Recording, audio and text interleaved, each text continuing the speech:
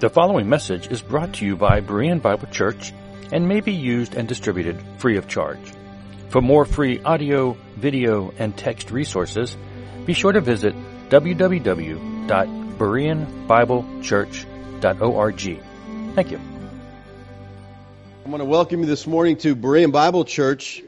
For our study this morning, I want us to look at what Enoch has to say about the second coming.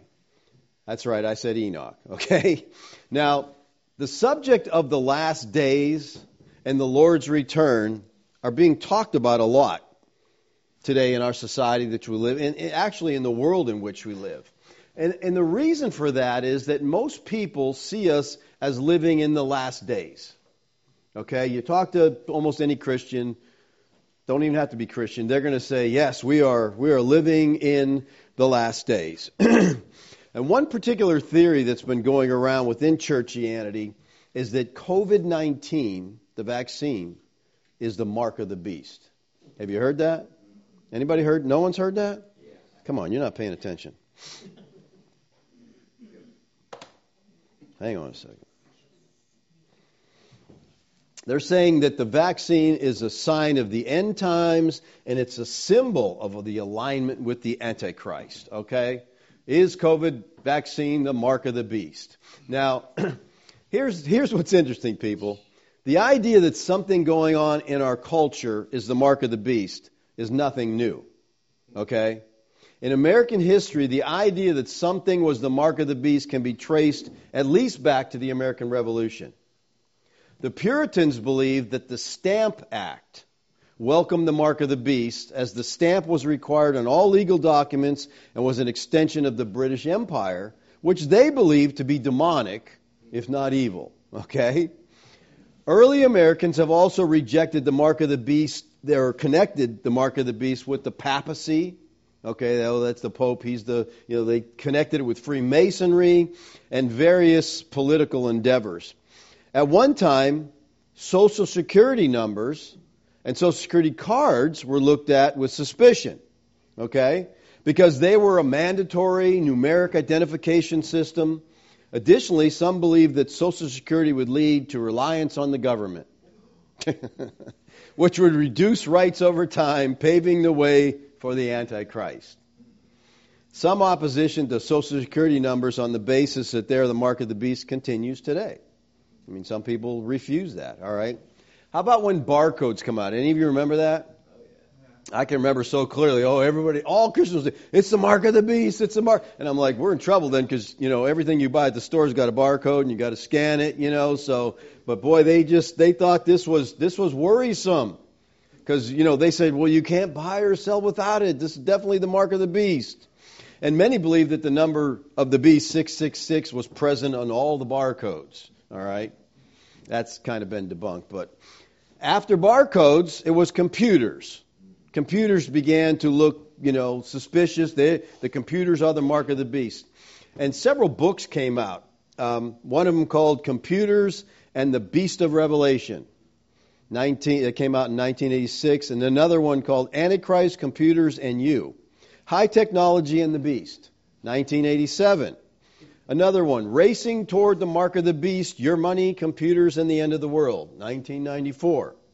They all pointed that, people were saying computers and this technology, this, the whole idea of cashless society, this is a red flag, this is going to be the mark of the beast. More recently, in 2014, televangelist Pat Robertson suggested that all electronic financial transactions be the mark of the beast. And he had special emphasis on computers. This was a sign of the coming of the beast. He had been saying for years that credit cards were the mark of the beast. So it's within this context that the fear around the COVID-19 vaccine being the mark of the beast emerged. The vaccine, some Christians argued, would limit their ability to buy or sell because of requirements placed on business. Now, this has turned out to be true. Okay, because in New York City, they're pushing in New York City now, if you're 5 years old, you have to have a vaccine card to get in a restaurant and eat. In a lot of places, you have to show your vaccine card or you can't come in. And so you can even, I can even understand that. You're seeing all this stuff. Okay, maybe there's something to this, Other Christians have become fearful that the vaccine would implant a microchip or a quantum dot tattoo within their, without their knowledge, and this is going to be the mark of the beast, so people are freaking out over this. Do I not, it could be tempting to ignore all this fringe stuff, as just craziness. But currently, among American Christians, the belief that we are in the end times is anything but fringe. A survey conducted by the Public Religion Research Institute in March of 2021 asked religious and non-religious Americans to what extent they agreed with the following phrase: the chaos in America today is evidence that we are living in what the Bible calls the end times. Have you heard that from anybody? Every time something happens, they go, oh, sign of the times, sign of the times. I'm like, where's that in Matthew 24? I haven't seen that sign of the times. But they said this: 64% of black Protestants, 61% of white evangelical I'm not sure why the whites are evangelical and the blacks are not. I'm just reading the survey, okay? 61% of Hispanic Protestants all agreed with this statement, that they were living in the last days. Here's the sad thing, people. All this nonsense could be avoided if people just understood the Scriptures, okay? And one of the things that I think American church is really ignorant about is the subject of hermeneutics, okay?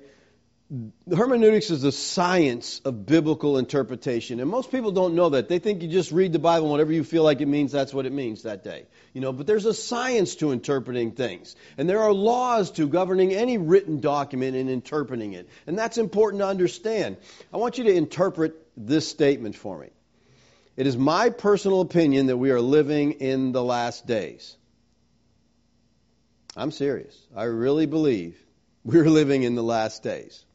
But in order to understand what I'm talking about, you can't assume you know what I mean. You need to ask me some questions here. What kind of question would you ask if I made this statement? Thank you. The last days of what? We're not conditioned to do that. This has to happen every time we hear a proposition. We have to start thinking when, why, who, what. We're just subject to believing what people say, and we don't evaluate things. I don't think we need to be critical people, but we need to be critical thinkers. Okay? When I say it's my personal opinion we're living in the last days, I'm not talking about the biblical last days. The biblical last days were the last days of the Mosaic economy. They were the last days of national Israel. We talked about that last week. They were the last days of the Old Covenant. So we have to learn to ask questions. Last days of what? Most people read that in the Bible and they think it means the last days of the world, because some translations have the word world. They just think the whole world's going to end. We're in the last days. The Bible doesn't talk about the end of the world. So what do you think I mean by last days? We're living in the last days of what?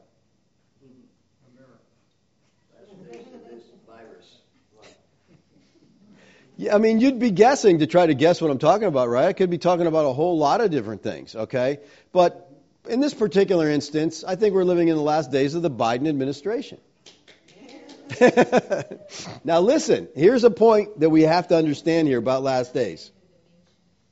The last days of something would have to be fewer in number than the total days that the thing existed.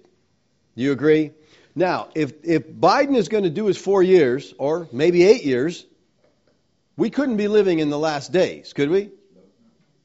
So if I'm saying we're living in the last days, then I think that this administration is going to come. The approval rating has never been lower. Kamala, hers is almost in single digits now, okay? But Biden's continues to drop. And there's talk of, well, what do we got to do? What do we do here? How do we do? So I really think we're in the last days. All right? But that's okay. That's an illustration, so you'll think, okay? Just try to get you to think and ask questions when someone says something like that. But we're not prone to do that. There's a lot of Christian buzz phrases that people use. Have you ever heard, laid at the foot of the cross? Okay, what does that mean? Ask somebody that one time.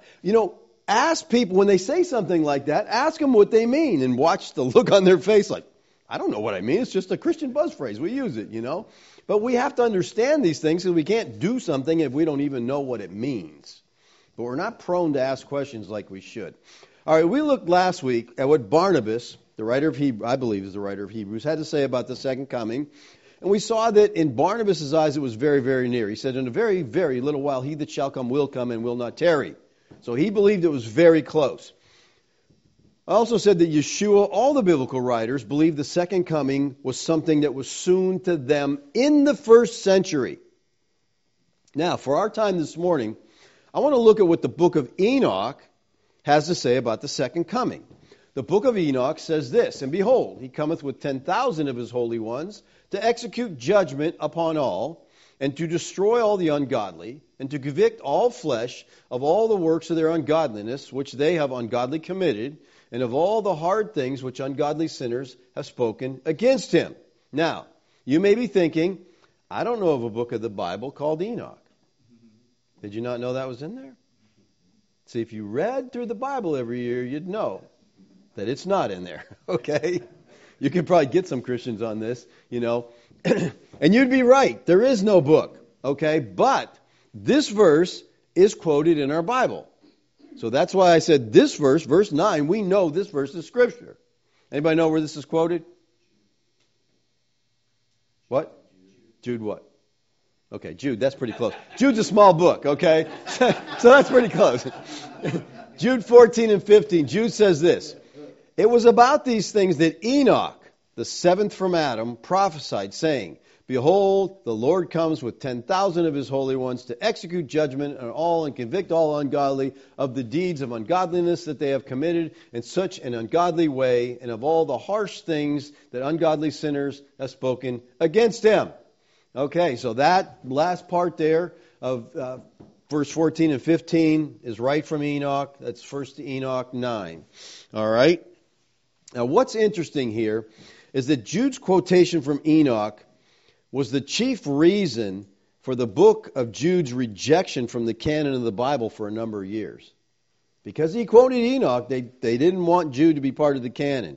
However, by the 4th century A.D., Jude's letter had been fully accepted by the entire church. Now, who is this Enoch that Jude quotes here? That's one of the questions we should ask when we read stuff like this. Okay, you find out, okay, where's this coming from? If you got a good Bible and have some footnotes or something, you say, all right, this is from Enoch. Why would he quote Enoch? And who is Enoch?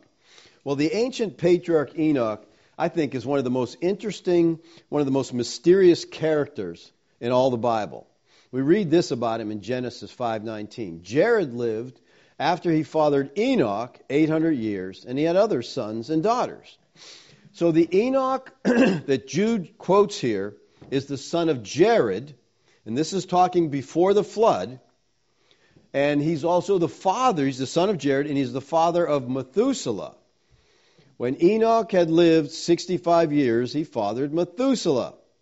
Most of us don't think about having kids at 65, but in this day, they were a lot younger at that age than we are, okay? Enoch walked with God after he fathered Methuselah 300 years and had other sons and daughters, and all the days of Enoch were 365 years. Now, notice that verse 22 says, Enoch walked with God after he fathered Methuselah. Now, it's like after he fathered Methuselah, then he really began to walk with God. And this turn in his life was a result of faith, because faith always requires a word from God. That's another thing so misused today. Just have faith. Have faith in what? God has to say something for you to believe, to have faith in it. You can't trust God for things he never promised you. That's presumption. All right? Faith has a word that rests upon. All right? This confirms the idea that Enoch was given some kind of revelation of a coming judgment, and this literally changed his life. Now, the word Methuselah comes from muth, which is a root meaning death, and shalach, which means to bring or to send forth. So the name Methuselah means his death shall bring. Okay?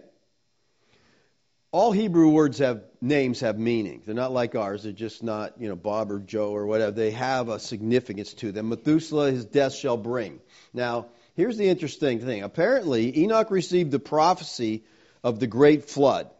And he was told that as long as his son was alive, Methuselah was alive, the judgment of the flood would be withheld. The year that Methuselah died, the flood came. Interesting.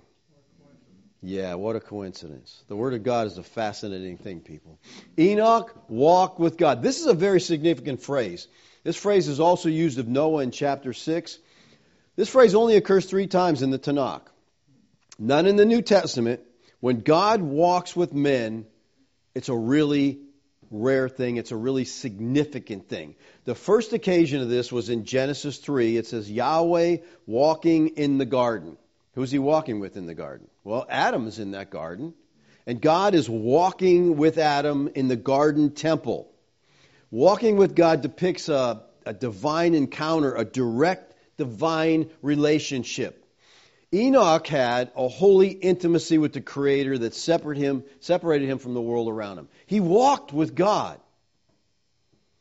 Now, Enoch was a contemporary of Adam for a little over 300 years. Now, can you imagine their conversations? I mean, how would you like to sit down and talk with Adam? Adam could have told Enoch about the Garden of Eden, how amazing it was, and how stupid he was to sin and get kicked out of there. He could have warned him of the dangers of sin, told him what was going on there. But he could talk to him about the fellowship he had with Yahweh. He could talk to him about the divine counsel. Share all these 300 years to talk about spiritual things. Maybe Adam's story had a big influence on Enoch. Adam was dead and Enoch was gone before Noah, the only other man who is said to have walked with God. Now, it says, he walked with God and he was not, for God took him. Now, to understand the significance of this phrase, you really have to see that in chapter 5, from verse 1 down to 21, at least 8 times you read these words, and he died. Okay? All the days of Adam lived 930 years, and he died. Thus, all the days of Seth were 912, and he died. Thus, all the days of Kenan, 910, and he died.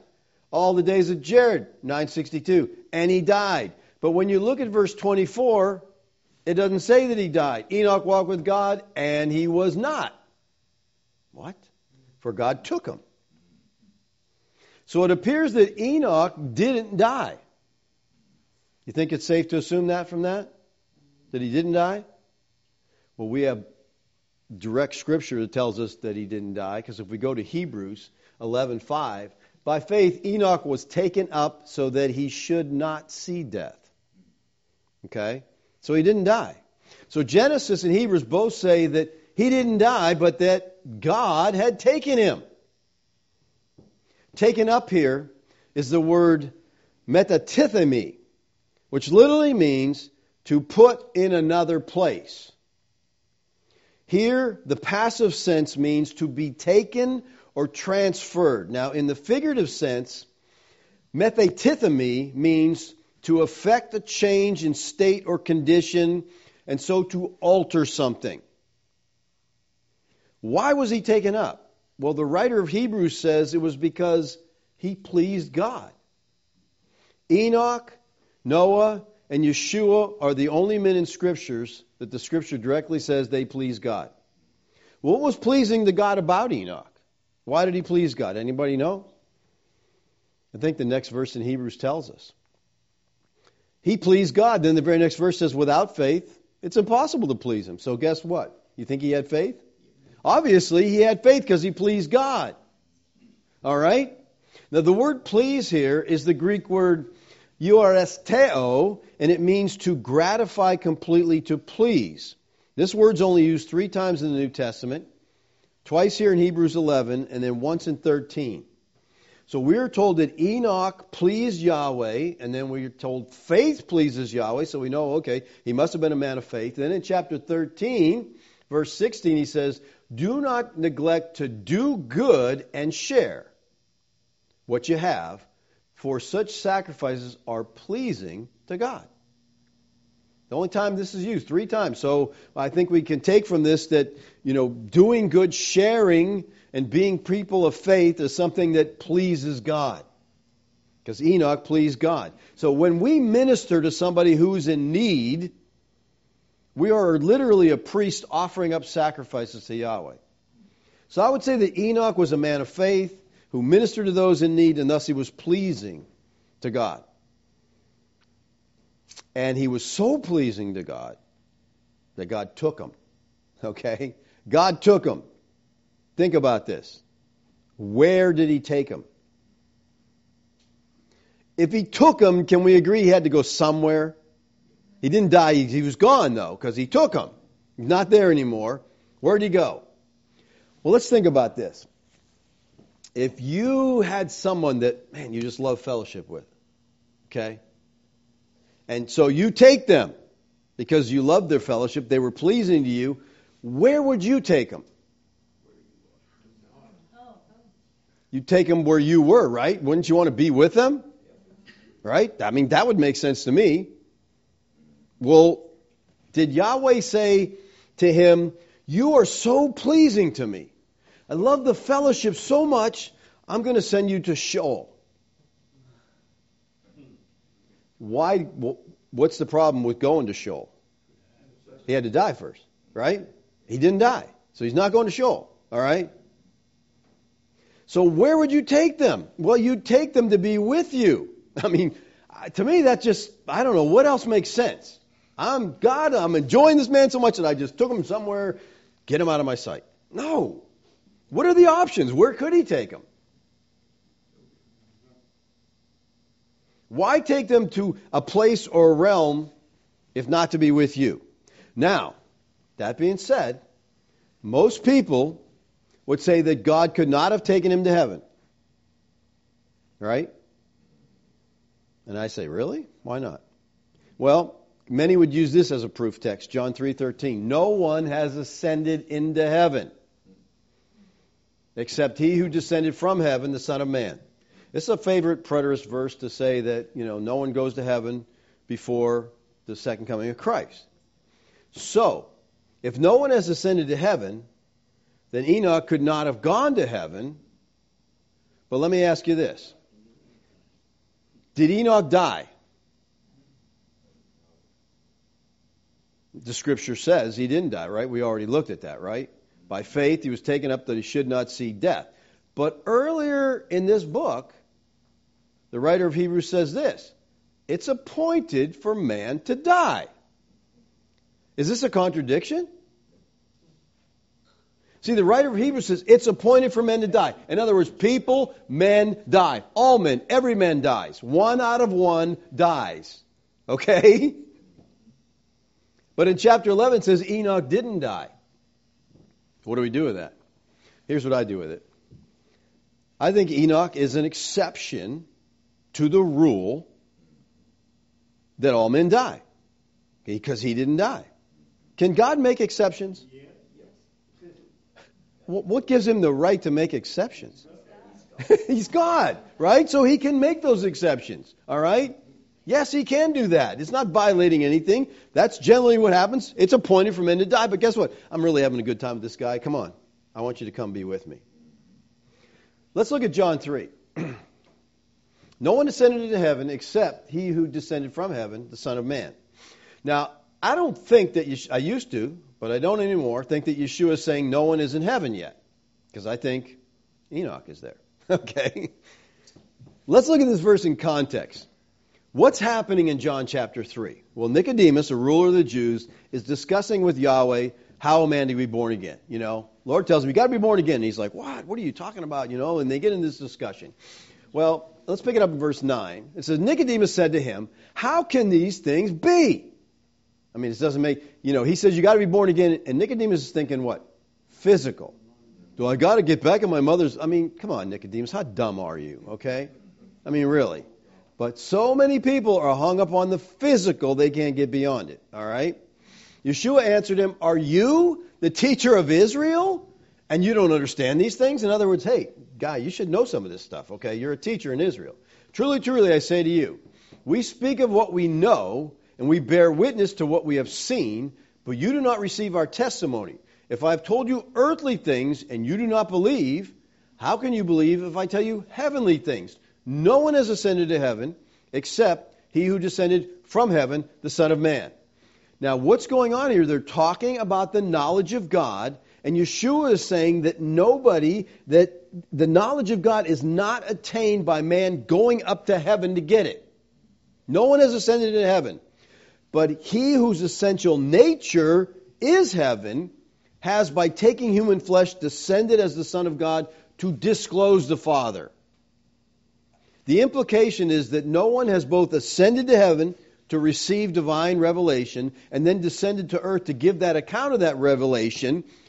Yeshua has come from heaven to give us that information. Now, the background of Yeshua's saying here is found in Deuteronomy 30, verse 11 and 12. For this commandment that I command you today is not too hard for you, neither is it far off. It's not in heaven that you should say, who will ascend to heaven for us to bring it down to us, that we may hear it and do it. So the context is talking about going to heaven to receive divine knowledge and bringing that back down. No one needs to do this, he says, because Yahweh has revealed himself through his prophets and especially in the last days through his Son. All right? So no one has ascended. No one has ascended to heaven and returned, so no one is qualified to speak the way Yeshua is qualified to speak. This doesn't mean no one's ever gone to heaven. I don't think that's what he's saying at all. No one's ever gone there. Now, let me just reiterate this. We talked about this last week. As a general rule, Scripture teaches people did not go to heaven until the resurrection of the dead in AD 70. Okay? Christ ties the resurrection of the dead in with the age to come. That's when the resurrection happens. Eternal life was also a condition of the age to come. We looked at this many times. Both Mark and Luke record Christ's words, in the age to come, eternal life. So the age to come was consummated at the parousia. So full and complete redemption came only at the second coming. That's important for us to understand that. Okay? The Bible clearly teaches that. All right, until the Lord returned from heaven, and it's a picture, the high priest went into the temple. When he came out, men received redemption. When Christ came out in the second coming, that's when the resurrection took place. That's when the judgment took place. That's when the second coming took place. Until then, people didn't go to heaven. They were in Sheol, okay? And they waited the resurrection of the dead. Now, someone might throw in, well, what about 2 Corinthians 5:8? Yes, we are of good courage, and we would rather be away from the body and at home with the Lord. See, people take this verse and say, so as soon as you die, you're with the Lord. Okay? I would agree with you now, but not when Paul said it. You say, then why did Paul say it if it wasn't true of them? Doesn't this mean that if Paul were to die, he'd be with Christ? Maybe. There's some argument there that people say the transition saints, some of the martyrs, went to heaven. But as we said, until the second coming, basically men didn't go into the presence of God. I think what we see here is a prolepsis. You follow me on that? We've talked about this before. A prolepsis is the representation or assumption of a future act or development as if presently existing or accomplished. So in other words, he's talking about something that hasn't really happened yet, but it's gonna, and so he talks about it as if it's going to happen. We see a prolepsis in Yeshua's words in Mark 7. There is nothing outside a person that by going into him can defile him. But the things that come out of a person are what defile him. Now think about that. Think about what Christ is saying here, and think about the people he's saying it to. This is absolutely radical. Why? What makes this statement radical? Could the Jews eat shellfish? Why? It would defile them, right? Okay, so they had dietary regulations. You can't even eat with people who eat that stuff. Okay? And then Lord says to them, There's nothing outside a person that by going in him can defile him. He's like, what? Yeshua seems to be setting aside the dietary laws. But how could he be with what he says in Matthew 5:17? Do not think I have come to abolish the law or the prophets. Part of the law is the dietary restrictions. I've not come to abolish, but to fulfill them. For truly I say to you, until heaven and earth pass away, not one iota, not one dot will pass from the law until all is accomplished. Okay? Nothing. So when Yeshua spoke these words in Mark 7, heaven and earth didn't pass away yet. They hadn't gone to the cross yet. This poses a dilemma. Okay? Absent from the body, present with the Lord, nothing outside a person. I see these both as a prolepsis. And many see Yeshua's statement in Mark 7 as a prolepsis. That makes sense. What Yeshua was teaching, that the law was beginning to fade. The process was so sure that he spoke of it as if it had already happened. Okay. So redemption, eternal life, came at the parousia. Prior to the parousia, men waited in Sheol for the resurrection. But I believe in the case of Enoch that Yahweh made an exception. He pleased Yahweh so much that he took him somewhere. And I can only guess he took him to be in the eternal realm. Now listen to me carefully. If you don't buy this, that's okay, because I'm not selling it. It's just my opinion, okay? But if you have another place that you think he took him, I'd like to know about it. Because I don't know. There's not a whole lot of options to me here. Enoch walked with God. Enoch was pleasing to God. Now the Septuagint, that's the Greek translation of the Old Testament, in Genesis 5:24 uses the verb yoresteo and translates it, Enoch was well-pleasing with God. The Hebrew says he walked with God. Greek says he was well-pleasing to God. This is the same word the writer of Hebrews used. So they're both using the same Greek word, saying he pleased God. Enoch walked with God. Enoch pleased God. Now think about this for a moment here. Yeshua, who was the sinless, spotless, undefiled, separate from sinners, Son of God, said this of himself. And he who sent me is with me. He has not left me alone, for I always do those things that are pleasing to him. So we understand that, right? That's Yeshua. He's the Son of God. He always does what pleases the Father. Enoch walked with God. He pleased God. That's incredible that the Holy Spirit says Enoch pleased God like Yeshua pleased God. He walked with God for 300 years. Now let me ask you, believer, let's get personal. How about you? Are you walking with Yahweh? Now when I say that, I'm not asking, are you saved? I'm asking if you're walking with Yahweh day in and day out. Walking with Him. Well, how do you know if you're walking with Him? How would you even begin to do it? Well, it would take spending time with prayer, right? Prayer is talking to God, okay? Sometimes when you pray, listen to your prayer and see if you sound like you're talking to somebody or if you're, it's community. You're just talking to God. That's what prayer is. And then we read the Bible so God can talk to us. And it's spending time with God. And then it's letting that time that you spend with God affect the whole rest of your day so your day is conducted in a way that you are a representative of God. What evidence would there be that someone is walking with God? I think there should be some evidence. I think if someone's really walking with God, it's going to be visible. Let me say, I think one thing would be gratitude. Now, how can you walk in fellowship with God and not just be thankful for everything that you have? Another would be peace. Another, contentment. And when I say those things, I don't mean, you have these things in your life when everything's going the way you want it to go, okay? I mean when your world is coming apart at the seams and you have a peace. How could you have a peace? Because you're walking with the Creator of the universe. What would bother you? How would you care? What would you care? You're with Him. I got to give you this illustration. When I was a kid, there was a bully in the neighborhood, and one day we had a big woods behind our house, acres and acres, and there was a lake back there, and it was frozen over in the winter, and we were back there skating. And so I'm back there skating, and some other people, and this bully comes along, and he's telling us, get out of here, you guys aren't allowed to skate here, and he's just giving us a hard time. Well, then one of my friends showed up who didn't care about bullies, and he took that bully and slammed him down on ice and said, go on home. And the guy went home. Okay? And this same friend taught me later how to deal with bullies, okay? Because a different bully, when I was in junior high school, I'd put my lunch in the locker if I could get it to the locker without this bully taking it. And my friend came with me one day, and he goes, why are you letting him do that? I'm like, he can whoop me. He goes, that doesn't matter.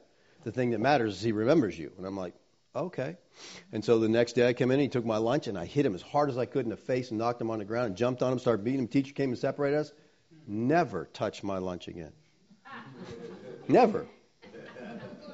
Don't know why, but he didn't, okay?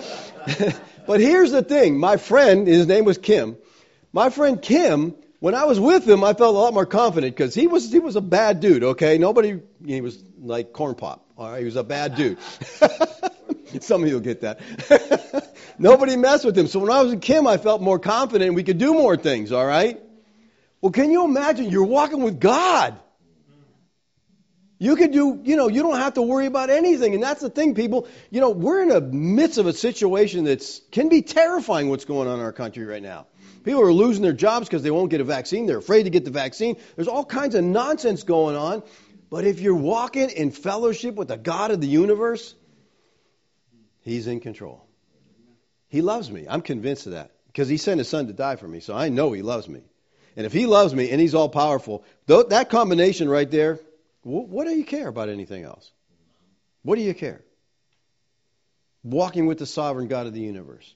And let's keep in mind that when Enoch walked with God, he was walking in dark times. All right? Genesis 6:5 says, Yahweh saw that the wickedness of man was great in the earth, and that every intention of the thought of his heart was only evil continually. People, please mark this verse. Please notice what this is saying.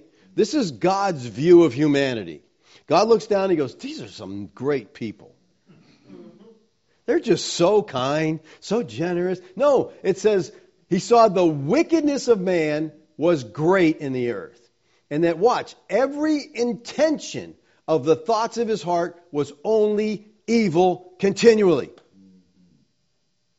People always are challenging me on my view that Satan was destroyed in AD 70. They're like, how come men are so evil? Read this verse.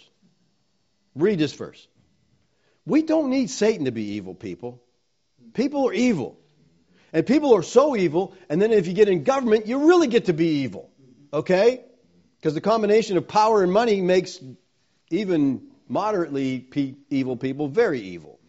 So, all right?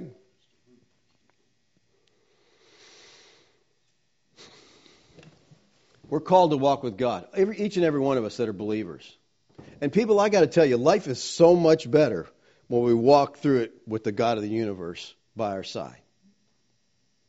When Christians walk in fellowship with Yahweh, when they begin to express their Christianity through their lifestyle, the world cannot help but take notice. They just can't help. Back to our subject of Enoch on the second coming. Jude quotes Enoch, and he says, Enoch prophesied.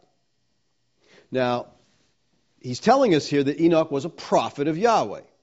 This prophecy of Enoch, here's what's interesting, people. This is the first prophecy recorded in Scripture given by a man.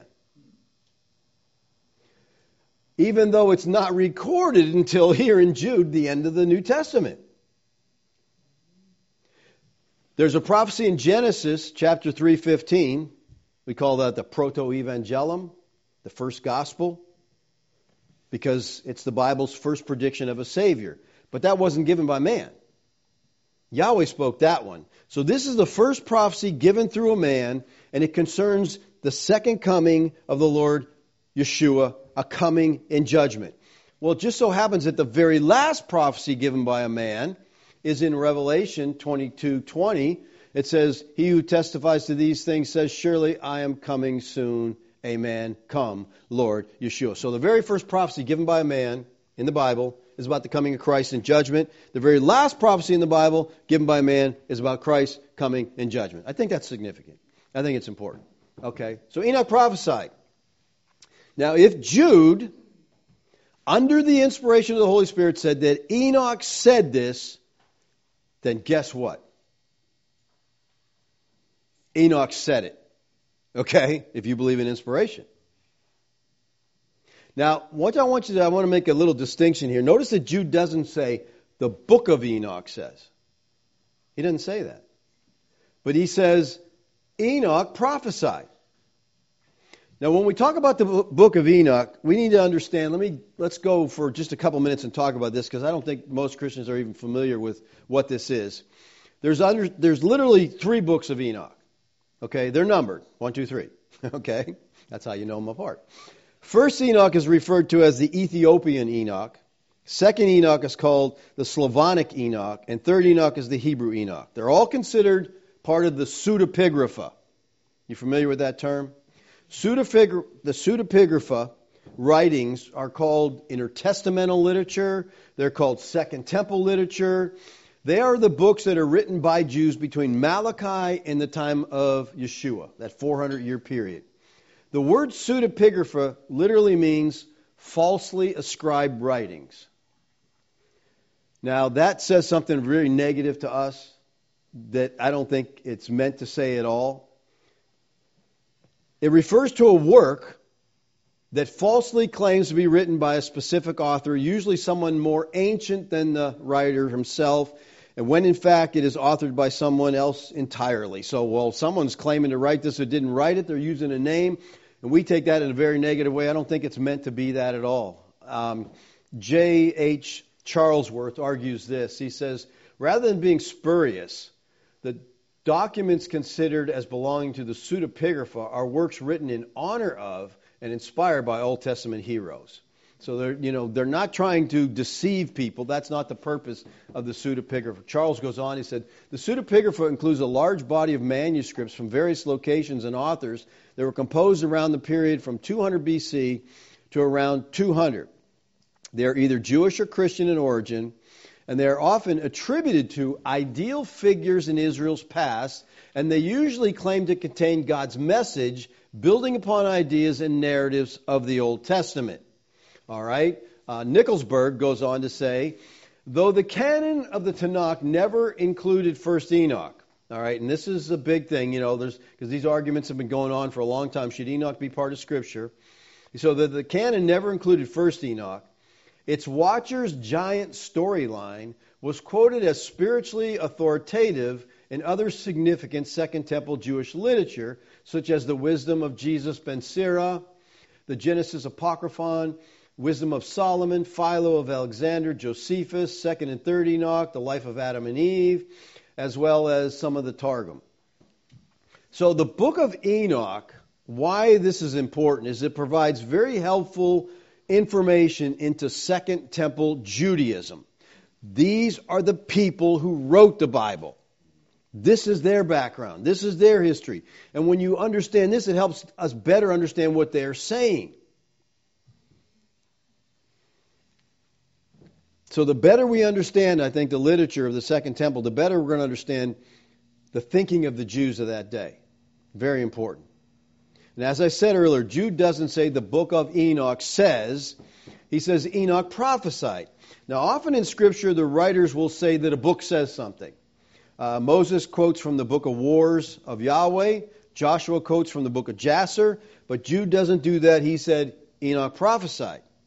So some say that this means he's not quoting from the book of Enoch, but from Enoch himself.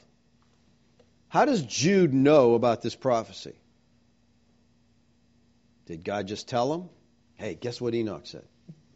Maybe, possibly, right? But I would tend to think that since much of Jude's material comes from the book of Enoch, that Jude got this prophecy from the book of Enoch. All right? And he's saying Enoch prophesied. Maybe Jude is saying that Enoch was the author of the book of Enoch. Now you say, well, how could that be? All right? I'm not saying that Enoch wrote it down. Okay? But I think others took the oral tradition of what Enoch said and they wrote it down. Here's something a lot of people don't understand.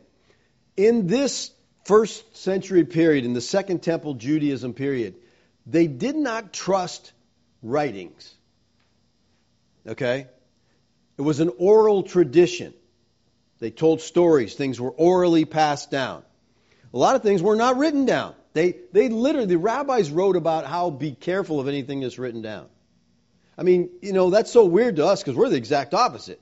If it's written down, I trust it. If you say it, I'm like, you might have messed that up. But they trusted the oral tradition. So there was an oral tradition, and what Enoch said was passed down through this oral tradition. Noah's family must have known about this, right? Because it survived the flood. Some believe First Enoch, contains the actual words of Enoch and that it was handed down through the ages. I think that's a possibility. I think it's just through oral tradition. It just came down until somebody finally wrote down what Enoch said. Now, many argue that just because Jude uses this quote from Enoch doesn't mean he's endorsing the whole book as truth. And that's possible because there are cases where apostles quote a saying as a singular cultural reference without connecting from the rest of the source. So, the authors of Scripture often quote others without endorsing all they said. But the difference here is that Jude doesn't merely quote one verse from the book of Enoch. He also follows the content patterns of First Enoch, along with allusions, echoes of its phrases and language throughout the epistle. I think it's significant that Jude, he doesn't call Enoch Scripture. Graphe, he could have. He doesn't. Nor does he introduce the quote with, "It is written," which, is pretty typical the way to introduce Scripture. Jude just says Enoch prophesied. He was a prophet. Many of Yahweh's prophets wrote books, or what they said is recorded in the Scripture. Maybe, just maybe, Enoch's prophecy was written down, and we find it in the book of First Enoch.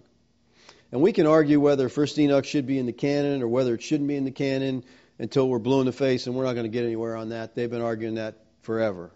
My personal opinion is not Scripture because it's not in the canon. If God wanted it in there, I think it would have been in there. But I think it's very helpful.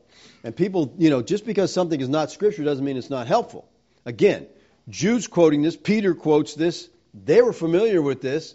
It must have had some significance on them.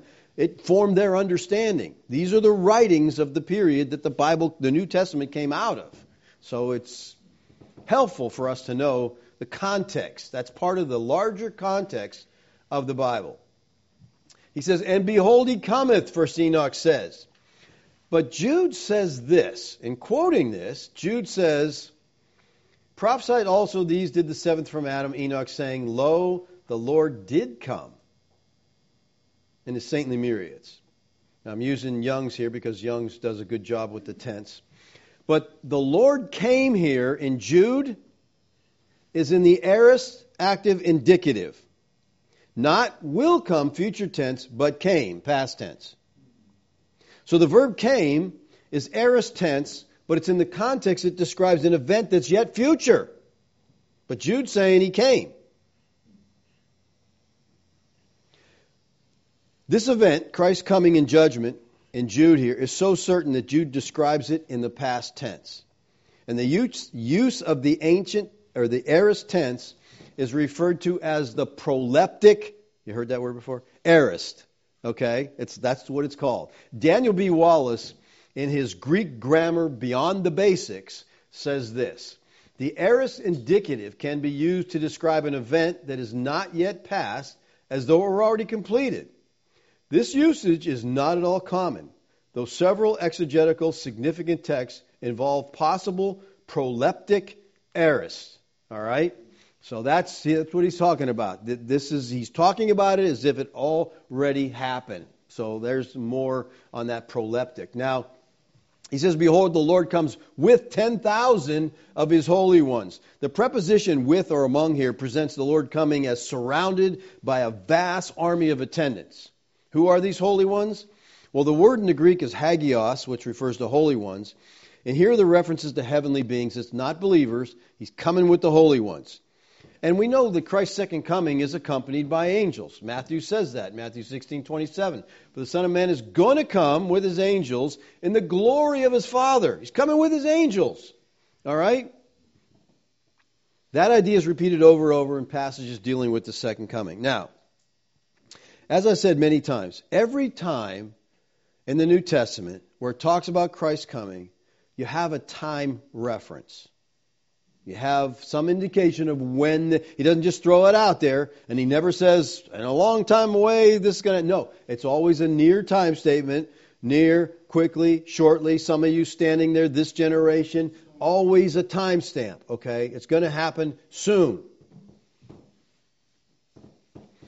There's no time indicator here in Jude, unless we take his proleptic aorist as a sign that it would be soon. When did Enoch think the Lord would return? Well, I think he agreed with the Lord. I think he agreed with Barnabas. I think he agreed with all the New Testament writers. Let me show you that. Let's look at that text again in Enoch. The words of the blessing of Enoch, wherewith he blessed the elect and righteous, who will be living in the day of tribulation. Okay, this is a day of tribulation. Does that ring a bell to anybody? The time of the tribulation, that's a significant thing. Now look, it's a tribulation when all the wicked and godless are to be removed. When's that supposed to happen? Well, it happens at the second coming according to Matthew. Look at Matthew 13, 41 and 42. This is a reverse rapture. The Son of Man will send his angels, and they will gather out of his kingdom all causes of sin and all lawbreakers and throw them in the fiery furnace. Okay, let's back to Enoch. That's what he's saying. In the time of the tribulation, the wicked and the godless are going to be removed. And he took up his parable and he said, Enoch, a righteous man, whose eyes were opened by God, saw the vision of the Holy One in the heavens, which the angels showed me. And from them I heard everything. And from them I understood as I saw, but not for this generation, but for a remote one. So what's Enoch saying? I'm not talking about, this is not for y'all. This is for a remote generation. Oh, I wonder what generation that is. He says, which is for to come. Now concerning the elect I said, and took up my parable concerning them, the Holy Great One will come forth from his dwelling, and the eternal God will tread upon the earth, even on Mount Sinai, and appear from his camp, and appear in the strength of his might from the heaven of heavens. And all shall be smitten with fear, and the watchers will quake with great fear, and trembling shall seize them. At the time of this judgment that Enoch is talking about, the watchers are going to tremble. So it's a time of judgment for the watchers. Keep that in mind, okay? Come back to that in a little bit here. And unto the ends of the earth. And the high mountains shall be shaken. Watch this language. The high hills shall be made low, and shall melt like the wax before the flame. The earth shall be wholly rent asunder. That language sound familiar? And all that is upon the earth shall perish. And there shall be a judgment upon all men. But with the righteous he will make peace, and will protect the elect. And mercy shall be upon them, and they shall all belong to God. And they shall be prospered, and they shall be blessed. And he will help them all, and light shall appear unto them, and he will make peace with them. And behold, he cometh with 10,000 of his holy ones to execute judgment and to destroy the ungodly. And then he goes on to quote, this is what Jude says. Now, this text we just read, hopefully it's fresh in your mind, sounds very similar to what Matthew says in Matthew 24. Look at Matthew. Immediately after the tribulation, okay, we're talking about this tribulation of those days, the sun will be darkened, the moon will not give its light, the stars are going to fall from heaven, and the powers of heaven, what's that? That's the watchers. The stars refer to gods. The gods of heaven, the powers of heaven, they're going to be judged. This is in Matthew 24. Then will appear in heaven the sign of the Son of Man. Then all the tribes of the earth will mourn, and they will see the Son of Man coming on the clouds of heaven. That's judgment, with power and great glory, and will send out his angels with a loud trumpet call, and they will gather his elect from the four winds, from one end of heaven to the other. Now, Enoch doesn't tell us when this will happen, but what he's talking about is the same exact judgment that Matthew talks about here, and Matthew does tell us when it will happen. Okay? Same exact judgment, using the same language. Matthew tells us when, so therefore we can connect that with Enoch and says we know when. When is it going to happen? Truly I say to you, this generation. This is the one that Enoch said was a far away. Yeshua said, no, it's right now. This generation will not pass away until all these things take place. I think this verse is devastating to a futuristic eschatology if you just let the words say what they're going to say. The word generation in this text here comes from the Greek word geneia. All right, geneia, according to Thayer's Greek-English lexicon of the New Testament, it says geneia means the whole multitude of men living at the same time. We understand that, right? Generation.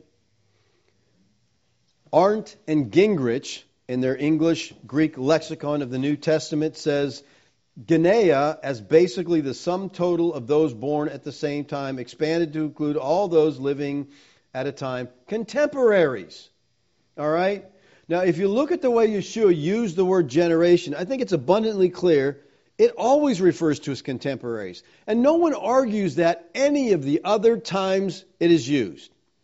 This is the only time they want to argue that. Why? Because it doesn't fit their eschatology. It's the only reason. I think it's abundantly clear it always refers to contemporary, the Jewish people of that period. In etymology and usage, generation means those born at the same time. And biblical thought, a generation was 40 years. So Yeshua says, I'm saying to you, this generation, not that generation, this one, is not going to pass away till all these things take place. So Enoch taught the same thing about the second coming that Matthew taught. It happened in the first century. It was all to happen in that generation. Now, let me tie this in. Michael Heiser, in his latest podcast, he was answering, not the latest from yesterday, the latest from before that, okay? I wrote this when the last one was the latest, okay? He's done one since. But he's doing question and answer from the series he just did on Revelation. And someone asked a question about Matthew 24:34. And so Heiser says this: if full preterism is the case, then Jesus has already returned. Yep. And I don't know when that happened. Well, why doesn't he know when it happened? Because it happened this generation. The Lord said when it was going to happen. So I don't know why he doesn't know that. All right? He told us when it would happen. All right. Heiser goes on to say about Matthew 24:34. Now I want you to, this is a direct quote, and I went back and listened to the audio. The transcript wasn't out yet, but I listened to the audio several times so I could try to get it exactly word for word because I don't want to misquote him. But he says, there is more ambiguity in the verse in this passage than meets the eye. What does that say? Okay, ambiguity is the quality of being open to more than one interpretation. When you say something that's ambiguous, it means who knows what it means, okay? Could mean anything. So he's saying that this verse, speaking of this verse, is ambiguous. Who knows what it means? Well, I don't know what's ambiguous about it. I say to you, who's the you? It's the people he's talking to. This generation, what the generation he's talking to, will not pass away. We understand what pass away means until all these things take place. What are all the things? The things he just talked about in the last 33 verses. So I don't see, this is confusing to me. I don't get it. I don't know why. Heiser's saying there's many possible interpretations of this verse. I don't believe that. Heiser goes on then to quote Craig Bloomberg in his commentary on Matthew and what he has to say about this. And Bloomberg says this: verse 34 does not imply that Christ will return within the lifetime of his hearers or within some later period of 30 to 40 years during which all the signs occur. Rather, all these things in verse 34 must refer to all these things in verse 33. So what they're doing here is they're saying, well, verse 33 says, when you see all these things take place, know that it is near. And so they say, see, it's near, it hasn't happened. And so all these things, oh man, let me go on here with him. He says, which show that Christ's return is near and which therefore cannot include Christ's return itself. All these things will then refer to everything described in 24, 1 through 26, but will not include the parousia itself. This is the division in Matthew 24 I never even imagined. Okay, but what he is saying is the first 26 verses deal with the signs of the coming of Christ. And then he switches about talking about the parousia in verse 27, and that hasn't come yet. All right, well, let me throw this out here, okay? This is one of the verses that Bloomberg says all the things fit into this. Then there will be great tribulation, okay? Such as has not been from the beginning of the world until now and never will be. So this is a time of great tribulation. Then in verse 29, which he says this refers to future, but look at verse 29 says, immediately after the tribulation of those days, and then he talks about the second coming. So it's immediately, but this is a separate time period. All right? The second coming was to happen immediately after the tribulation. Verse 33 says this, so also when you see all these things, you know that he is near at the gates. And so, see, he's near. He's not here yet, is their argument, basically. So all these things doesn't fit. But let me say this. When you start to see the signs, you know it's near. There's a parallel passage in Luke, basically says the same thing. So also, when you see these things taking place, you know the kingdom of God is near. Right? Okay. Now, we know from other verses that the kingdom of God had already come in some sense. Okay? Because Luke 11:20 says, but it is by the finger of God that I cast out demons, then the kingdom of God has come to you. So if the kingdom of God came, how can it said to be near? Well, in Matthew 24:33, Yeshua is referring to the full manifestation of the kingdom. When you start to see these signs start to happen, you know it's near. It's really near. Heiser goes on, quoting Bloomberg, and he says this, Matthew 24:34 demonstrates that everything necessary for Christ's return was accomplished within the first generation of Christianity. Okay? Everything was accomplished so that every subsequent generation has been able to believe that Jesus could come back in their time. Yeah, thank you, Jeff. When I read this, I'm like, is something wrong with me? Are my eyes not, and my brain not working right? This is utter nonsense. And here's the theory I have. When you can't prove a point, just baffle them with stuff they don't even know what you're saying. Okay? And they'll be so confused. They're like, I don't know what he said, but it must make sense. Okay? This guy's a scholar. I mean, what in the world? So in Matthew 34, everything was fulfilled just so he could come whenever he wants. But the problem is, the coming is part of that passage. You can't rip it out of there. You can't use, it's near, so it's not here, but it's immediately after the tribulation of those days. All these things shall take place. All these things were going to occur in that generation. And all these things will cover everything he has spoken of in the first 33 verses. He was talking about everything he'd been discussing from verse 5 through 29. That's their question. When will your coming be? This generation. This includes the second coming, a power and glory to destroy Jerusalem. What Yeshua meant by all those things happening in that generation, including the parousia, was that they would all happen while some of those folks he was preaching to were still alive, just as he said they would be.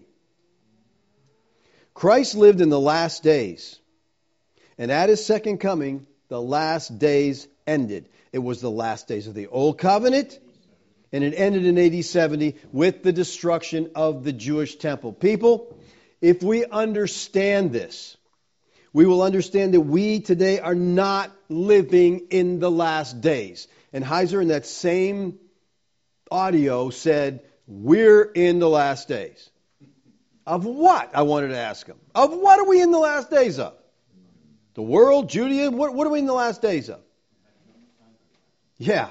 And if we understand this, if we understand the last days are over, people, it could save us a bunch of anxiety as we listen to the constant drone of the prophecy preachers who continue to say the end is near. It's not near. And we don't have to be fearful now when we hear these things. We can just laugh and say, you're wrong, you're off by 2,000 years. Okay? It's not our end that's being talked about. We don't need to worry about the mark of the beast. The last days ended in AD 70. The book of Revelation is about the destruction of Jerusalem that took place in AD 70. That's what the book's about. It's not about our future world. It's not about things that are going to happen. It's about them. He couldn't make it any clearer. He starts by saying these things are near, about soon to take place. And in the end, the last chapter, 5 times he said, I'm coming quickly. Quickly. Just in case you people don't get this, I started, I ended, everything in the middle. It's to the 7 churches. It's not to the church in Chesapeake. It's to the 7 churches in Asia Minor in the 1st century. If the Word of God means anything, if it is inspired, please people understand He wrote it to people. It had to mean something to them. And if it doesn't mean something to them, it means nothing to anybody. Let's pray. Father, I thank you for your word, Lord.